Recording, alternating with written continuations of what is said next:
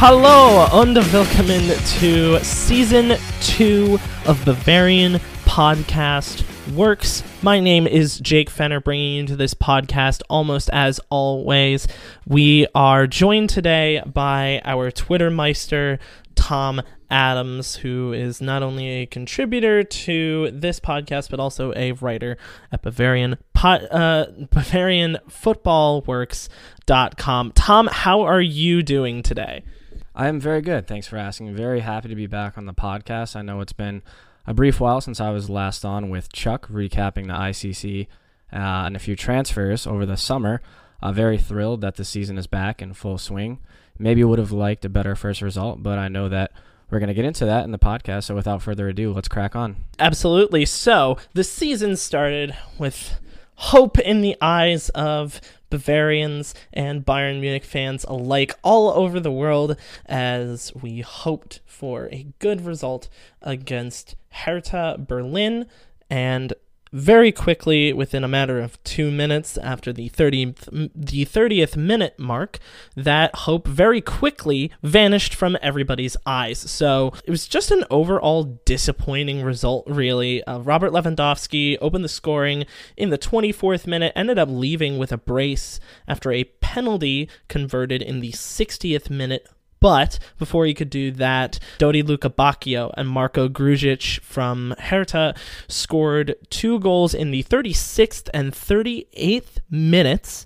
So a very, very, I would say, lackluster performance from Bayern Munich. But there were 2 performances in this game, one from Bayern, one from Hertha. I personally think that Hertha did a very good job coming into the Allianz Arena, understanding that there was a challenge to be laid down by the German soccer giants, and they rose to meet that challenge, and they walked away stealing 2 points from Bayern Munich. So, Tom, what did you think of Hertha's performance this game? You know, I think this was a great debut performance for Ante Čović, and I believe that's how you say his name is Čović, not Kovic. It kind of set up in a 3-5-2 of sorts with, of course, Vedad Ibisevic, and then I know we all probably hate him as Bayern fans by now because Dodi Lukebakio just always seems to find a way to score against us, regardless of what team he's playing for. I guarantee I have no qualms saying that he'll probably play for another Bundesliga team and probably score against us again. But again, I think this game had a lot of shades of, you know, kind of like a Bayern Mönchengladbach game from last October, where Dieter Hecking had his side set up very compact, somewhat bunkered down defensively, and after Lewandowski got that opening goal off of a nice cross from Serge Gnabry, you thought, okay, smooth sailing, life is going to be good. The Bayern we know are back. You know, all the kinks from preseason are out, and, you know, maybe we'll score some more goals here. And as you said, those 2 goals from Hertha Berlin came kind of quick, 36th and 38th minute, and just 2 very bizarre goals. You know, on the first one, Lukebakio picks up possession. No one closes him down at this point. I believe Muller was already on a yellow card and made a very, very half-hearted attempt to try and strip him. And then no one's contesting him, giving him too much space. Rips the shot, and it kind of took like a dual deflection off of Ibisevic and Niklas Süle, who were kind of close together. From then on, you know, there's nothing Neuer could do with that shot. The trajectory changed kind of aggressively. There's no way he could readjust on time. And I knew when that goal went in with that deflection that it was going to be one of those days, and Bayern were really going to have to try and grind out the result. You definitely feel hard done for Benjamin Pavard, who got kind of whacked in the side of the head by Marko Grujic in the build-up to Hertha's second goal, and then Ibisevic played him that little lob pass, was very close to being offside, but held his run perfectly. Not really much Neuer could do. He had to come out. Grujic took 1 touch around, bang, and all of a sudden it's 2-1. And I think that goal really illustrates the type of performance that Berlin wanted to have, you know, getting under Bayern's skin, as I said, staying compact defensively with that 3-5-2, a very packed midfield, Derrida, Grujic, and Duda kind of forming that triangle in the middle to really frustrate Bayern and put bodies in front of the back line.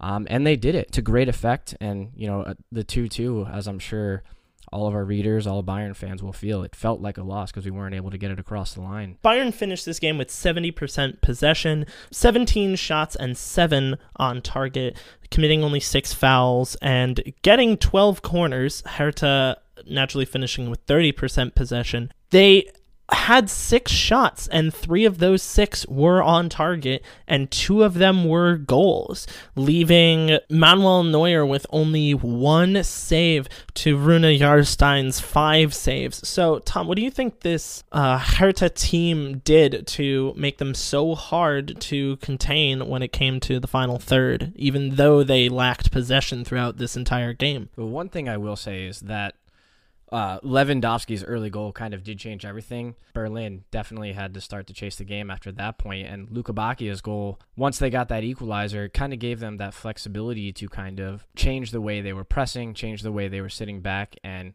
kind of contrasting between the two.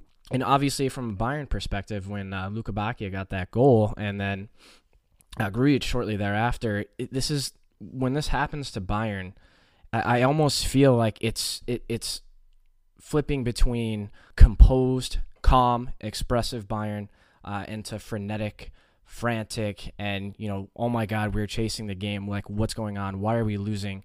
Type of Bayern that, like, every time we go behind, especially against a team that clearly isn't better than us on paper, we start to play this forced style of football where everything just seems disjointed. Players aren't staying calm and composed. Players are making rash decisions. Personally, I don't think Niko Kovac's substitutions in the second half really did us any favors. I mean, why you're bringing on Renato Sanchez for Serge Gnabry, who was one of our better players in the game. If you recall, he had a chance in the second half towards the end that sailed just over the crossbar. Why he's making that substitution, I'm not really sure. But just getting those two goals for Berlin, I'm sure they would have taken a goal any style, as scrappy as it may be, as lucky as it might be with for example, Luka Bakia's ridiculous deflection that gave Neuer no chance. And I think that almost caught them by surprise. I don't think they were expecting to score that early on or to even score 2 goals. But I think those 2 goals gave them such a valuable cushion to stay even more compact, use both Ibisevic and Luka Bacchio very well on the counterattack. In one, you have Ibisevic, a more physical presence, not as quick as Luka Bacchio, but can hold up the ball, play well with his back to goal. And if I recall correctly, Kovac wanted to use as much legs as he could out of those 2 guys, and I believe they were 2 of the substitutions that came out for Berlin. So Kovac really got all the bang for his buck with those 2 guys, and his game plan worked to perfection from his point of view. So I think the only thing that may be even more incredible than Bayern only coming out of this was a draw was that Hertha's very next game was a 3-0 loss to Wolfsburg. So I find it a little bit incredible that Bayern couldn't be able to bring out all 3 of those points. But Hertha may have a little bit more luck this weekend, and I can't even believe I'm saying this because their upcoming game is against the team Bayern played last week in Schalke. A hat trick from Robert Lewandowski, which is incredibly disappointing because it took him 2 games to get 3 goals in one. He's obviously clearly slipping. He's not the player that we obviously thought he was, and I personally think that we should sell him immediately. He should definitely have at least 2 hat tricks in him now. So shame on you, Robert Lewandowski. But it was a debut day in Gelsenkirchen for Philippe Coutinho and Ivan Perisic. Coutinho put a couple shots on net. Perisic wasn't able to be as offensively productive, but then again, both of them did come onto the pitch later into the game. But as we will get into just after this question, those great performances did not do this game justice in the worst way possible. But before we go into that, Tom, what do you think of this performance from the man of the match himself, Robert Lewandowski? Yeah, I mean, of course, he's what, 31? Oh, he's well past it. I think all those people who are doubting him just need to go ahead and take a look at the Bundesliga scoring table right now. 5 goals from 2 matches is a mark that he hasn't got off to in a while. This was just vintage Robert Lewandowski, clinical. We had that trademark stutter step up for the penalty kick, buries it in the bottom left corner. Nubel dives the other direction, no chance. And his trademark little knee snapping technique that he always does with his free kicks, where he gets it over the wall and dip back down quickly.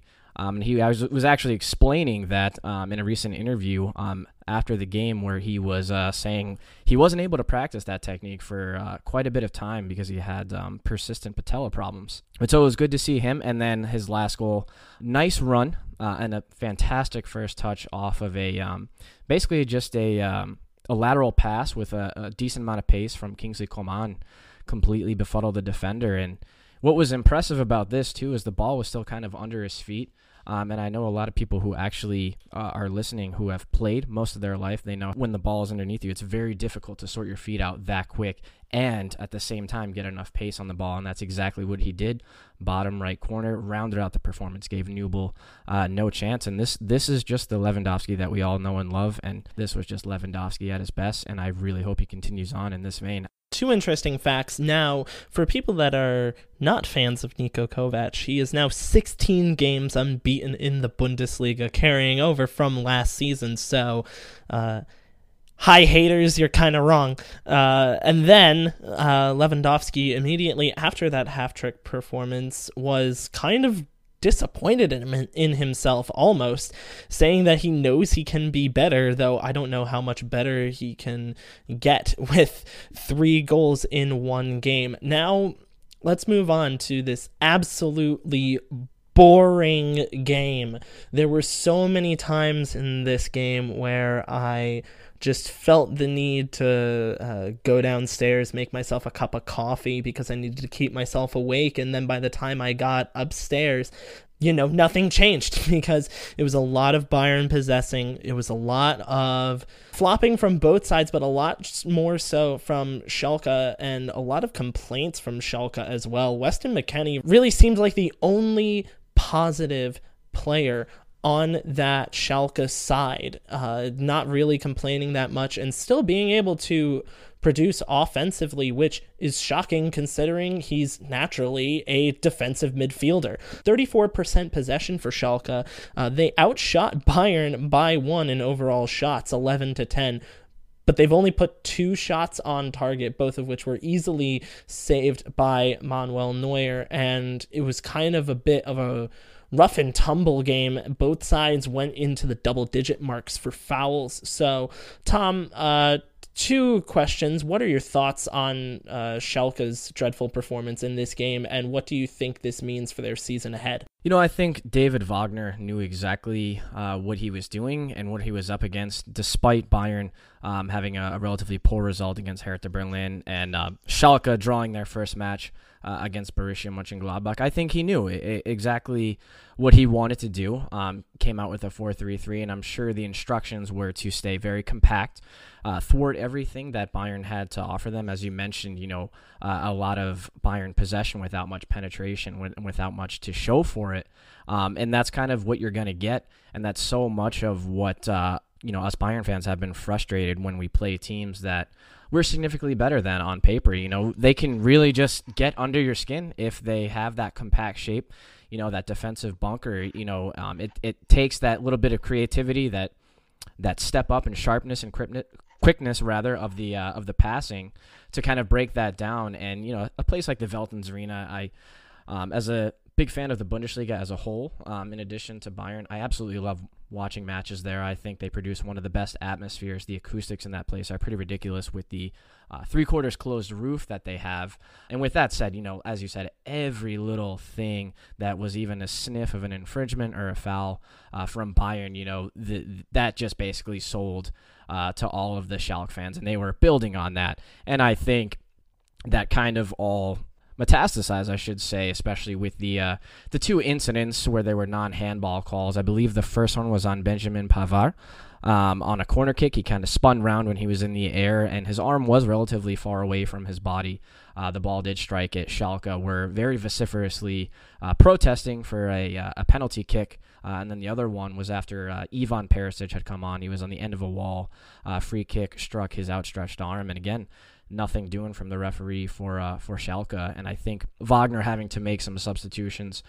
He brought off Harit, Rahman, Mascarell for some more attacking options. Their midfield became less compact. They really had to chase for it. And I think that was slightly played into Bayern's hands. I think when Schalke were throwing numbers forward, it really kind of exposed those holes and those half spaces in between the back line and the midfield, especially when Alaba and Pavard were bombing forward. But again, that third goal, I think, was just a result of Schalke exhausting themselves trying to chase. Schalke, I think, didn't have the easiest schedule coming into this season, away at Mönchengladbach, home to Bayern. But I do like David Wagner. I have a lot of respect for him. I do hope he turns it around. I would hate to see Schalke have another disastrous season like they have the past 2 seasons. But yeah, nonetheless, fingers crossed for them.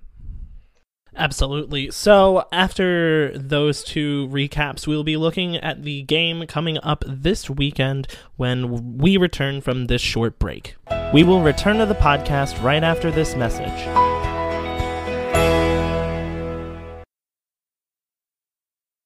Welcome back, and now we are going to go ahead and look ahead to the upcoming game in our segment Der Ausblick, where we will look at what is on the radar for Bayern Munich. Our next game is against Mainz.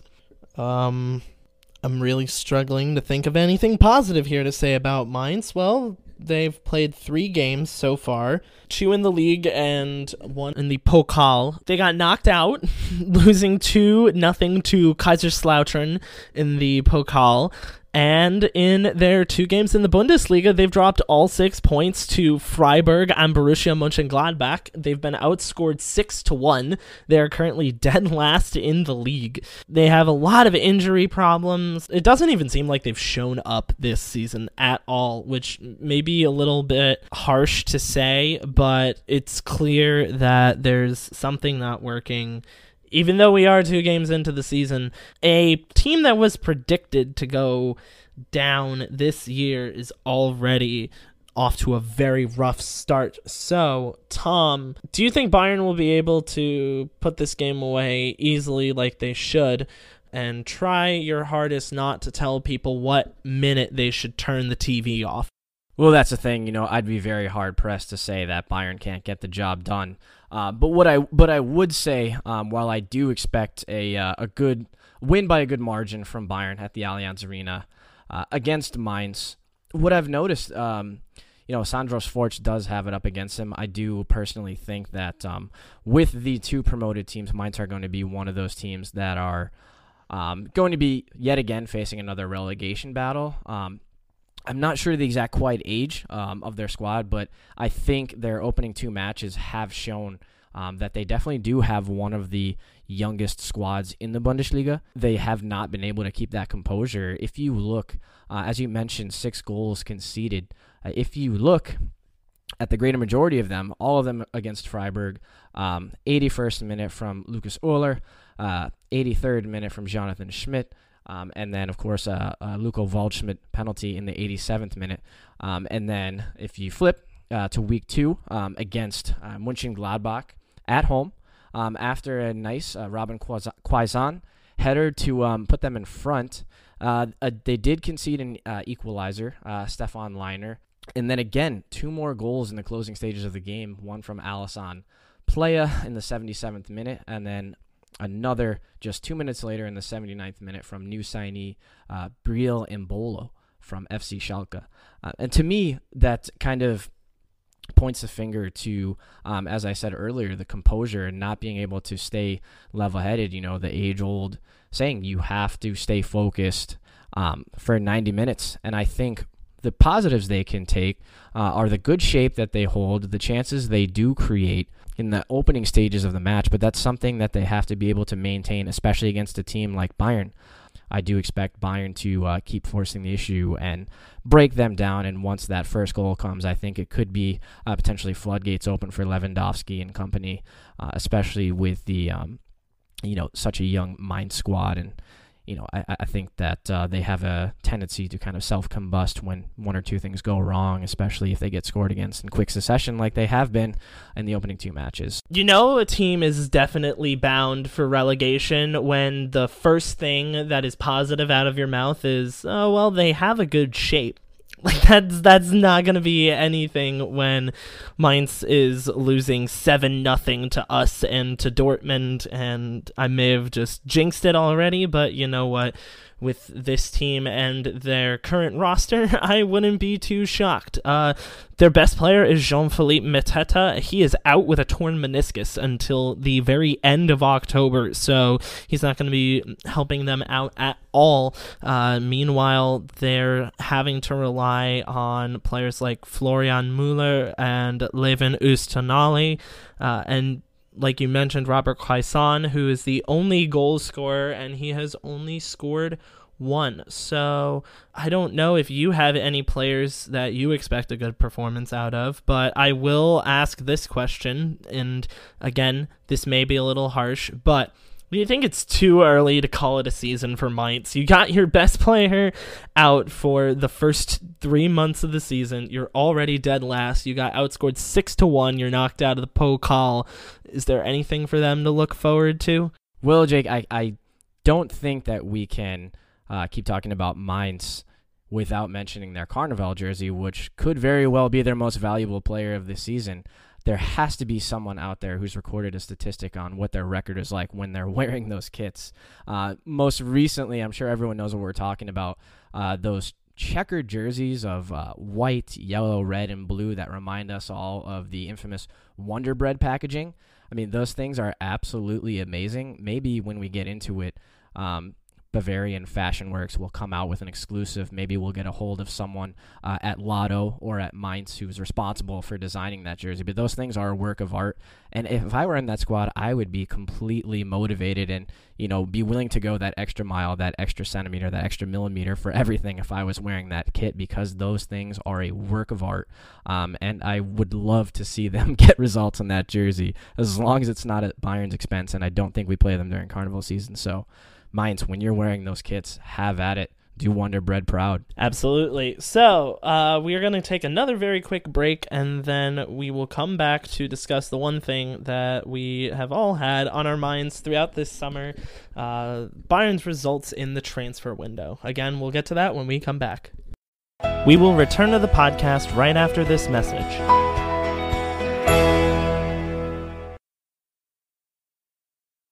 And we are back. This might be a before we go segment, but we're not going to call it that. This is just us analyzing and looking back on the summer transfer window for Bayern Munich as it comes to a close. Now, we won't be talking about Leroy Sané because that has been mentioned almost ad nauseum on this site. So instead, we are going to look at 5 rumors / things that actually happened, and we are going to share our thoughts on the players and how we thought that this was going to end up. And I can't think of a more perfect way to start this Chuckless podcast than to talk about Timo Werner. Ladies and gentlemen, the Timo train has derailed. It will not happen this summer. It may not even happen for the next couple of years, as Timo Werner has signed a contract with RB Leipzig until 2023. Now, I know Chuck will be hearing this, and don't worry, I won't be slamming Timo Werner nonstop, because as I have said before on this podcast, I like Timo Werner, and I wanted this transfer to happen. The one thing I don't like is the fact that Chuck talks about him absolutely every single podcast, and every single subject he will bring up Timo Werner. You could be talking about flashlights, and he could say, you know what's flashy? Timo Werner's style of play. Like, he would be able to work his way into everything. So, for one, I'm kind of sad that Timo was not able to come to Bayern. From reports, it seems that a personal agreement had been reached between the player and the club, and Bayern was keen to sign him for a certain price.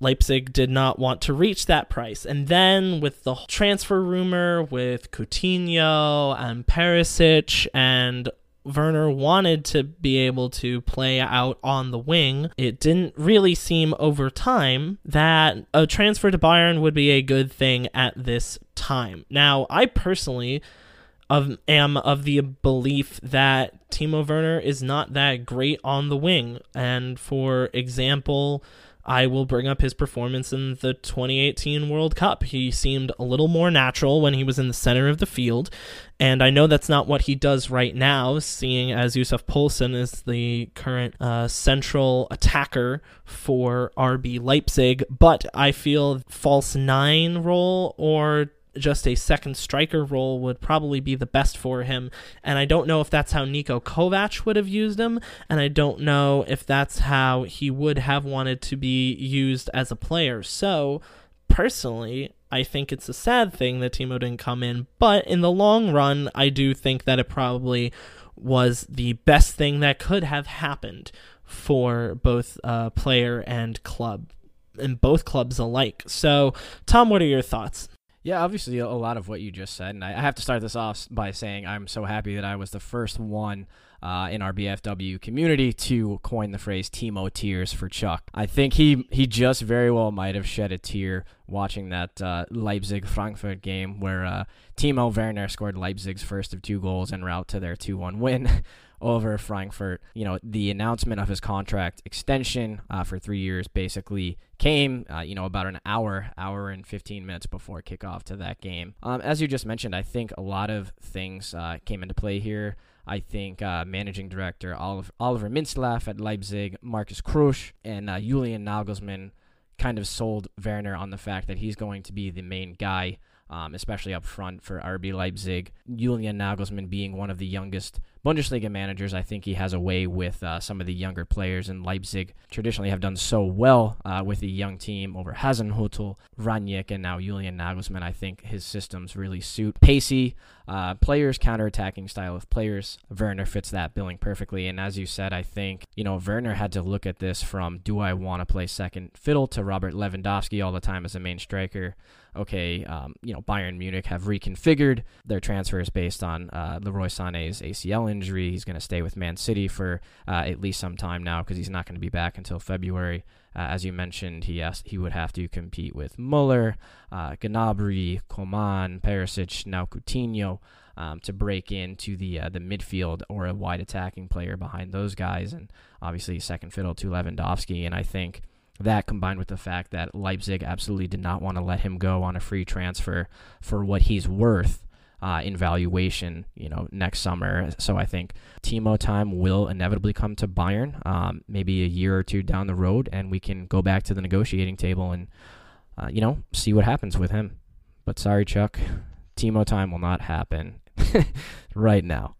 Yeah, Chuck's off crying in a corner somewhere, probably rocking back and forth, thinking about Timo Werner wearing red.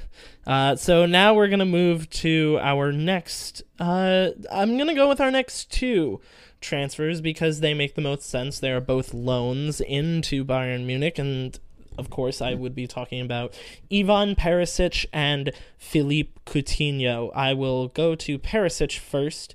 I honestly think this is probably one of the best case scenarios for Bayern Munich. It's a great piece of business with an option to buy him for under 30 million euros at the end of a 1-year transfer deal. He's 30 years old. He isn't a goal scorer, but he never really has been throughout his life. He's been more of a playmaker and a setup man than anything else, and he was doing a great job of that at Inter Milan, and I really do think that this was a great opportunity for him to not only work under a manager, which he's worked under before with Niko Kovac, who was the manager of the Croatian national team during the 2014 World Cup, but it also keeps Perisic in top flight football, in Champions League football, and I've seen him rise to the occasion.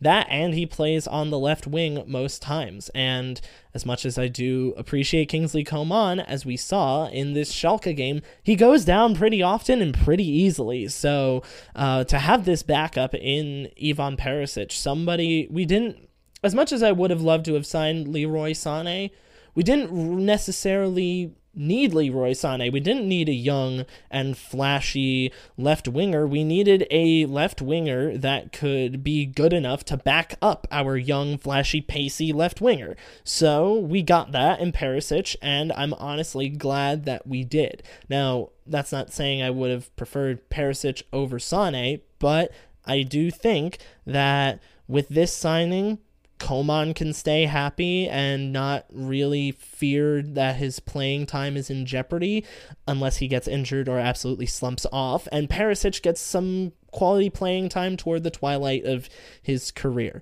Now, for Coutinho, I know that this was something that had a lot of Bayern Munich fans up in arms, but I said something in our Slack channel, and I'd like to say it again. At this point of the transfer window, Bayern Munich were beggars, and beggars can't be choosers. If our best option out there was Philippe Coutinho, then we should have signed Philippe Coutinho, and that's exactly what we did. We didn't sign him long-term. We signed him on loan, which I think was perfect. We do have an option to buy, which can be negotiated down from a Barcelona team that has found multiple different ways to tell Coutinho that they aren't going to use him, which I think is great. Coutinho seems to have really enjoyed being at Bayern Munich, despite reports saying that he would prefer to not go there. And I really think for both Bayern and for Coutinho, this is going to be a great opportunity. My only concern, along with the concerns of a lot of other Bayern Munich fans, is that this may result in Thomas Müller not getting as much playing time. And to that, I say it's all on Niko Kovac, which is not something that I would love to have to say, but to be honest, I kind of believe that Kovac knows that Müller is kind of where his bread is buttered for both the fans and on the field, because we all know that Müller does better in the center of the field. I think Coutinho even knows that as well after playing against him for years. And Coutinho also plays on the left wing. So, again, when Kingsley Coman inevitably goes down with an injury, you could have either Perisic there, or you could have Philippe Coutinho there, and you could have a front three of Coutinho, Lewandowski, and Serge Gnabry, which sounds wonderful to me, with Müller as a second striker / number 9 center attacking midfielder role. So even though Coutinho was deployed in that space for the one game that he's played in, don't think that that's where he's going to be deployed all the time. And don't think that just because he got brought in, Müller is going to be off. Even Müller has said that he's kind of glad that Coutinho is in. And he said all that matters is that we have the best starting 11 out on the field. And if that includes Coutinho, then that's it. That'll be my rant on those two. Tom, I know that you had some experience rooting for Philippe Coutinho at Liverpool, so you kind of have some insight into some of his flaws there. What do you think about this signing? And also share your quick thoughts on Perisic. Yeah, so with Coutinho, as you did mention, he has that versatility to play both, as he so often did for Jurgen Klopp's system, his preferred 4-3-3 that he loves so much. He had the ability to play both as one of those wide attacking players in the front three. Before we had Salah in the squad, sometimes he would play opposite of Sadio Mane. And then in the 2016-2017 season, famously when Liverpool were making their push for the top four, he made the tactical decision to drop him back and play him as one of those middle three, because of his creative presence on the ball. A lot of times, like Bayern experience, when Liverpool would play teams who were much lower than them on the table, they would really set up those, very tight, compact defensive bunkers, and they lacked the creative players up front or the ingenuity at times to, break that down. And having a deeper lying player like Coutinho in one of those middle three positions can really open up the ability, make a clever run, make a clever pass, quick turn of pace, quick change of the direction from the hips. He also has scored a lot of goals. He became very infamous for the corner of the box, inside curling shots that he scored a lot of in his time at Liverpool. And I think coming to Bayern, again, as you emphasize, beggars can't be choosers, but I think for what it's worth, it was one of the best options that was left on the table, especially considering the fact that he seemed really open and enthused about the idea of coming to Bayern Munich. I think Niko Kovac will recognize the versatility that he does possess. Regardless of if Muller is threatened or not, as you said, this gives Niko Kovac a lot of flexibility with the lineups that he wants to choose and the formations that he wants to choose. One thing I noticed, I really do think I see a lot of Coutinho and Lewandowski linking up. I saw some very brief glimpses of it after Coutinho came on in the match against Schalke. I think the two of them are constantly looking to link up with one another, especially at the top of the box. There was one particular ball that Lewandowski played through when it was still 2-0. That was just a hair, too far and too close to Nubel for Coutinho to get anything on. But I really do think that those two are going to link up with one another very, very well, and they're constantly going to be looking for one another in the attacking third. And I mark my words, I think those two are going to link up quite a bit. And I think he's going to be the perfect presence and the perfect balance, with the other guys in the front, Muller, Gnabry, Coman, Lewandowski, all those guys who usually play in the front three system of a 4-3-3. And as you said, the pedigree and the experience that Perisic brings, I personally think that Kovac, Perisic's representatives and Hasan Salihamidzic would have already sat down before this move was complete and gone over his role and what was expected of him at Bayern. I think that he realizes, at 30 years of age and with the attacking firepower that we already have, that he's going to be maybe quite often a utility player coming off the bench, and I think he understands that, and I think he was ready to accept that role and come back to the Bundesliga. Obviously, everyone will know that he has the wherewithal and the experience in the Bundesliga earlier in his career, playing with both Borussia Dortmund and VfL Wolfsburg in between 2011 and 2015 before he went to Inter Milan in Italy. So I think exactly what to expect with a guy like that. What I saw against Schalke when he came on, made his debut, making a lot of smart decisions, nothing too flashy. Obviously not as much pace, so to speak, compared to Gnabry or Kingsley Coman, but I think he's a guy who's going to do the right things in the right situations and, not let the occasions get the better of him because he has that experience in, Europe's top leagues, Europe's top competitions, but especially from his time in the Bundesliga before. And I think just basically tying both Coutinho and Perisic together, just the best of a bad situation. And obviously Leroy Sané's injury just completely bamboozling everything. Nonetheless, I think just, summarizing those two guys, I see one being a bit of a creator and the other one being a stable presence. Obviously the creative presence in Coutinho, that's going to help us unlock, a lot of things when we're struggling, to create in the final third. And then Perisic, a guy who's going to come on, provide that experience, the level head, and the stability. Moving on to our next transfer that happened this summer, Renato Sanchez was recently dealed to French side Lille, marking the end to his time at Bayern Munich.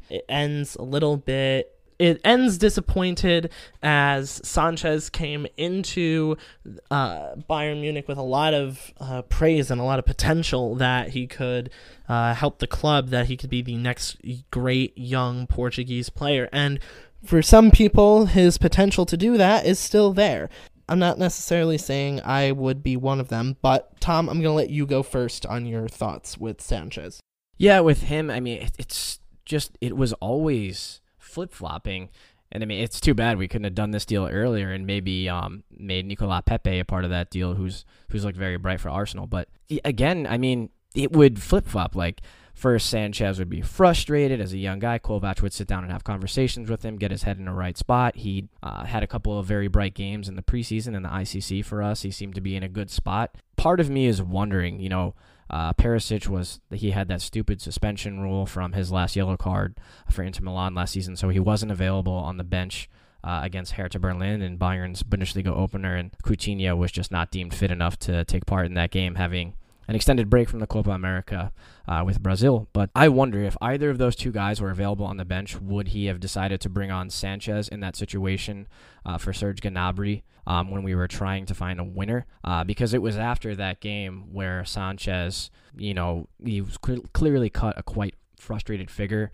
They asked him, do you want to leave Bayern? And he simply said, yeah, and was just completely demoralized. And then, here we are, a little over a week after that, less than a week after that match, and he's gone to Lille in Ligue 1, which I think is a place where he can maybe better exploit his talents. I hope that Galtier finds the room in Lille's system. Yeah, with Bayern, it just like 1 minute he would be completely frustrated. The next minute, Niko Kovac, Uli Hoeneß, Karl-Heinz Rummenigge would back him. He would be all hunky-dory. His head would be in the right place. And then one or two small things would happen that didn't go his way. People would get on his back, and he would just get so frustrated. So I really hope that this move to Lille works out for him. I hate to see a young kid so frustrated like that. And beating himself up constantly, but I think it was the right decision from Bayern's perspective to pull the trigger and let him go elsewhere, especially with such a star-studded compact midfield. So, best of luck to you, Renato. Thanks for everything that you've done in a Bayern kit, and hopefully Lille suits you well. I'm going to preface this by also saying best of luck to Renato, because I really do wish him the best of luck, but I'm going to make this one very quick point.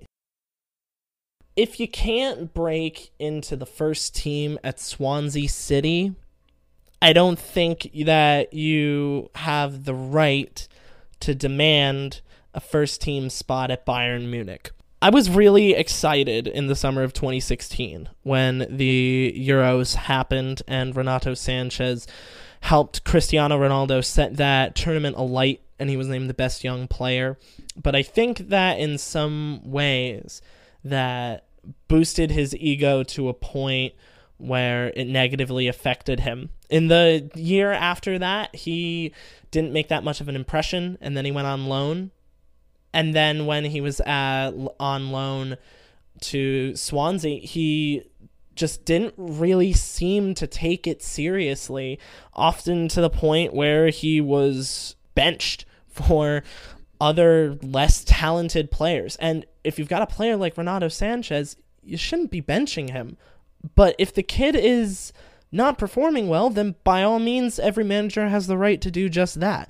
So it comes to a point, well, do you blame the manager? Granted, the manager was Bob Bradley, and he didn't have a good run at Swansea, but that was for only half the season. So do you blame the manager, or do you blame the player?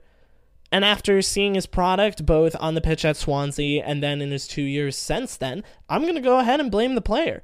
I'm very glad that Renato Sanchez is no longer on Bayern Munich, because I think that after a while he got a little too full of himself. And for a young player who's really just beginning their career, I think that's the exact opposite of what you should be doing. And again, you need to realize, yes, of course, he was demanding playing time over players like Sebastian Rudy. And hell, I would start Renato Sanchez over Sebastian Rudy.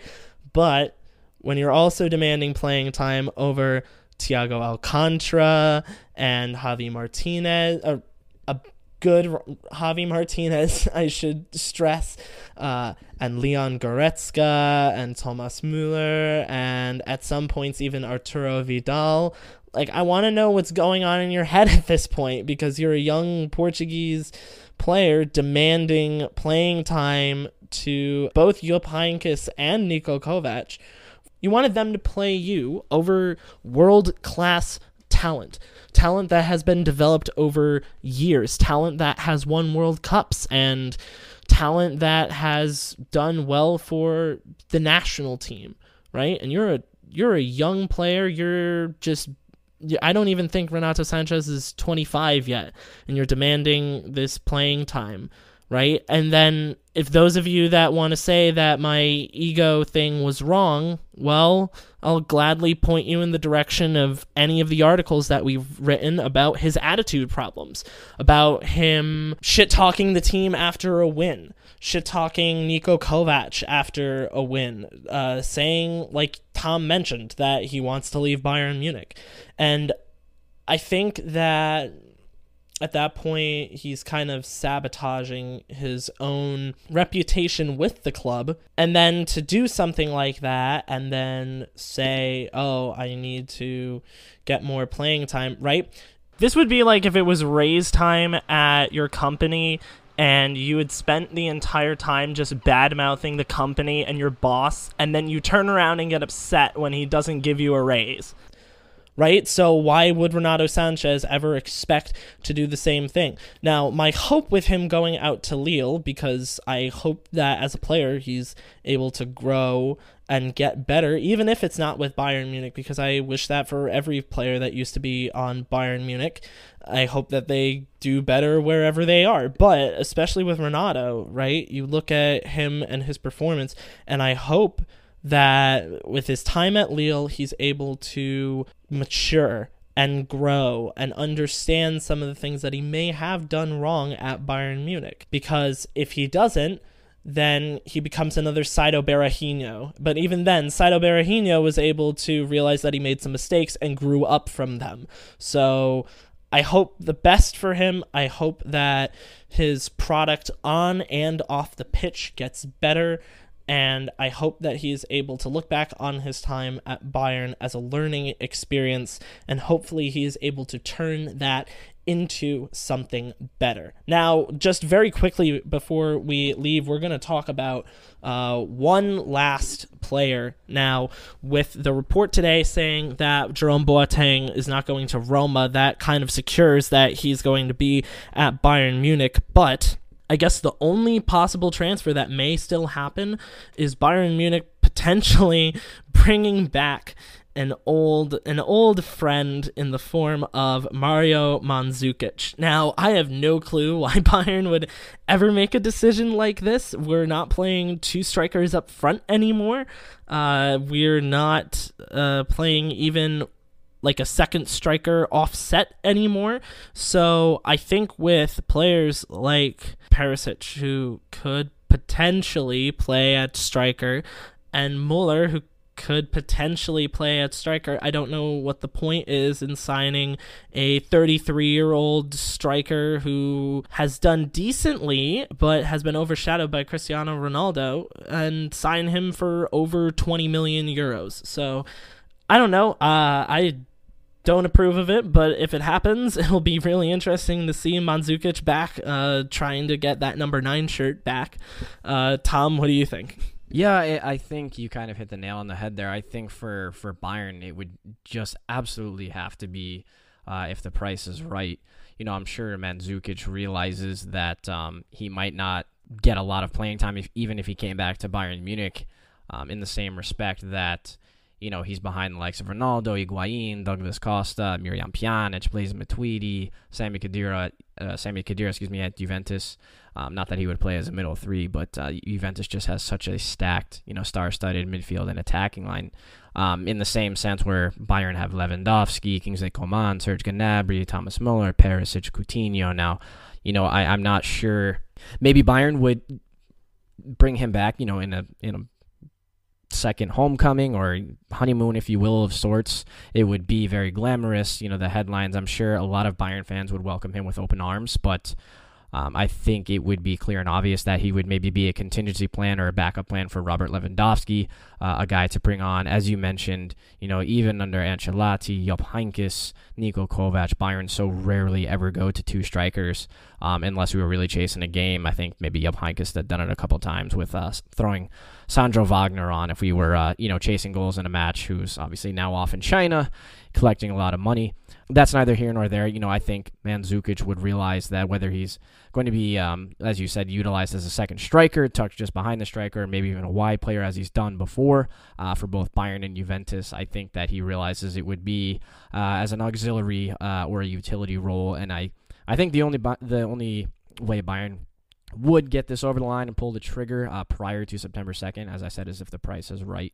I think the last thing I had seen touted around was somewhere around 17 million euro to bring him back. I'm not sure if that would be steep or if that would be something that really, gets Bayern to, take a second look. But it looks as if, to me, it's very fleeting at best. You don't want to take the glamour and, the homecoming feel out of it. It would be a very cool thing for him to come back for a lot of Bayern fans. So with the days winding down, it is very unlikely to see if that happens, but if the news about it breaks, you would definitely see it on our website, BavarianFootballWorks.com. And with that, I think that would be a great place to wrap up this podcast. Tom, thank you very much for coming on. For everybody out there, you can be sure to follow us on Twitter at Bavarian FB Works. You can find me on Twitter at Jefferson Fenner. Tom, where can they find you? As I've said before on the pod, they can always find me at Bavarian FB Works. I'm always one of the guys behind a lot of the tweets that we do. And at this point, I do have my own personal handle. I keep on saying that I'll check in there once or twice, but since the podcast works has started, I still haven't done that. So the first time I go on to my at Tommy Adams 71, I'm at this point, it's been built up so much, I'm gonna have to do something incredibly ridiculous, and I don't even know what that's gonna be now. Maybe it'll be a Mines Carnival jersey giveaway or something like that to really make people happy. But eventually, I will get around to that. Until then, at Bavarian Football Works. And be sure to keep your eyes on Bavarian Football Works' Twitter account. We will be bringing back Ask BPW for our next show, so be sure to submit us your questions using that hashtag for the next episode. And as always, for all of the latest and greatest German and Bayern Munich soccer content, be sure to check out the blog BavarianFootballWorks.com. So with that, thank you very much from all of us here at the podcast division for listening and downloading. Be sure to download, subscribe, follow, and rate us on Apple Podcasts, Spotify, and anywhere else that you get your high-quality audio content. And until next time, we will see you all later. Auf Wiedersehen.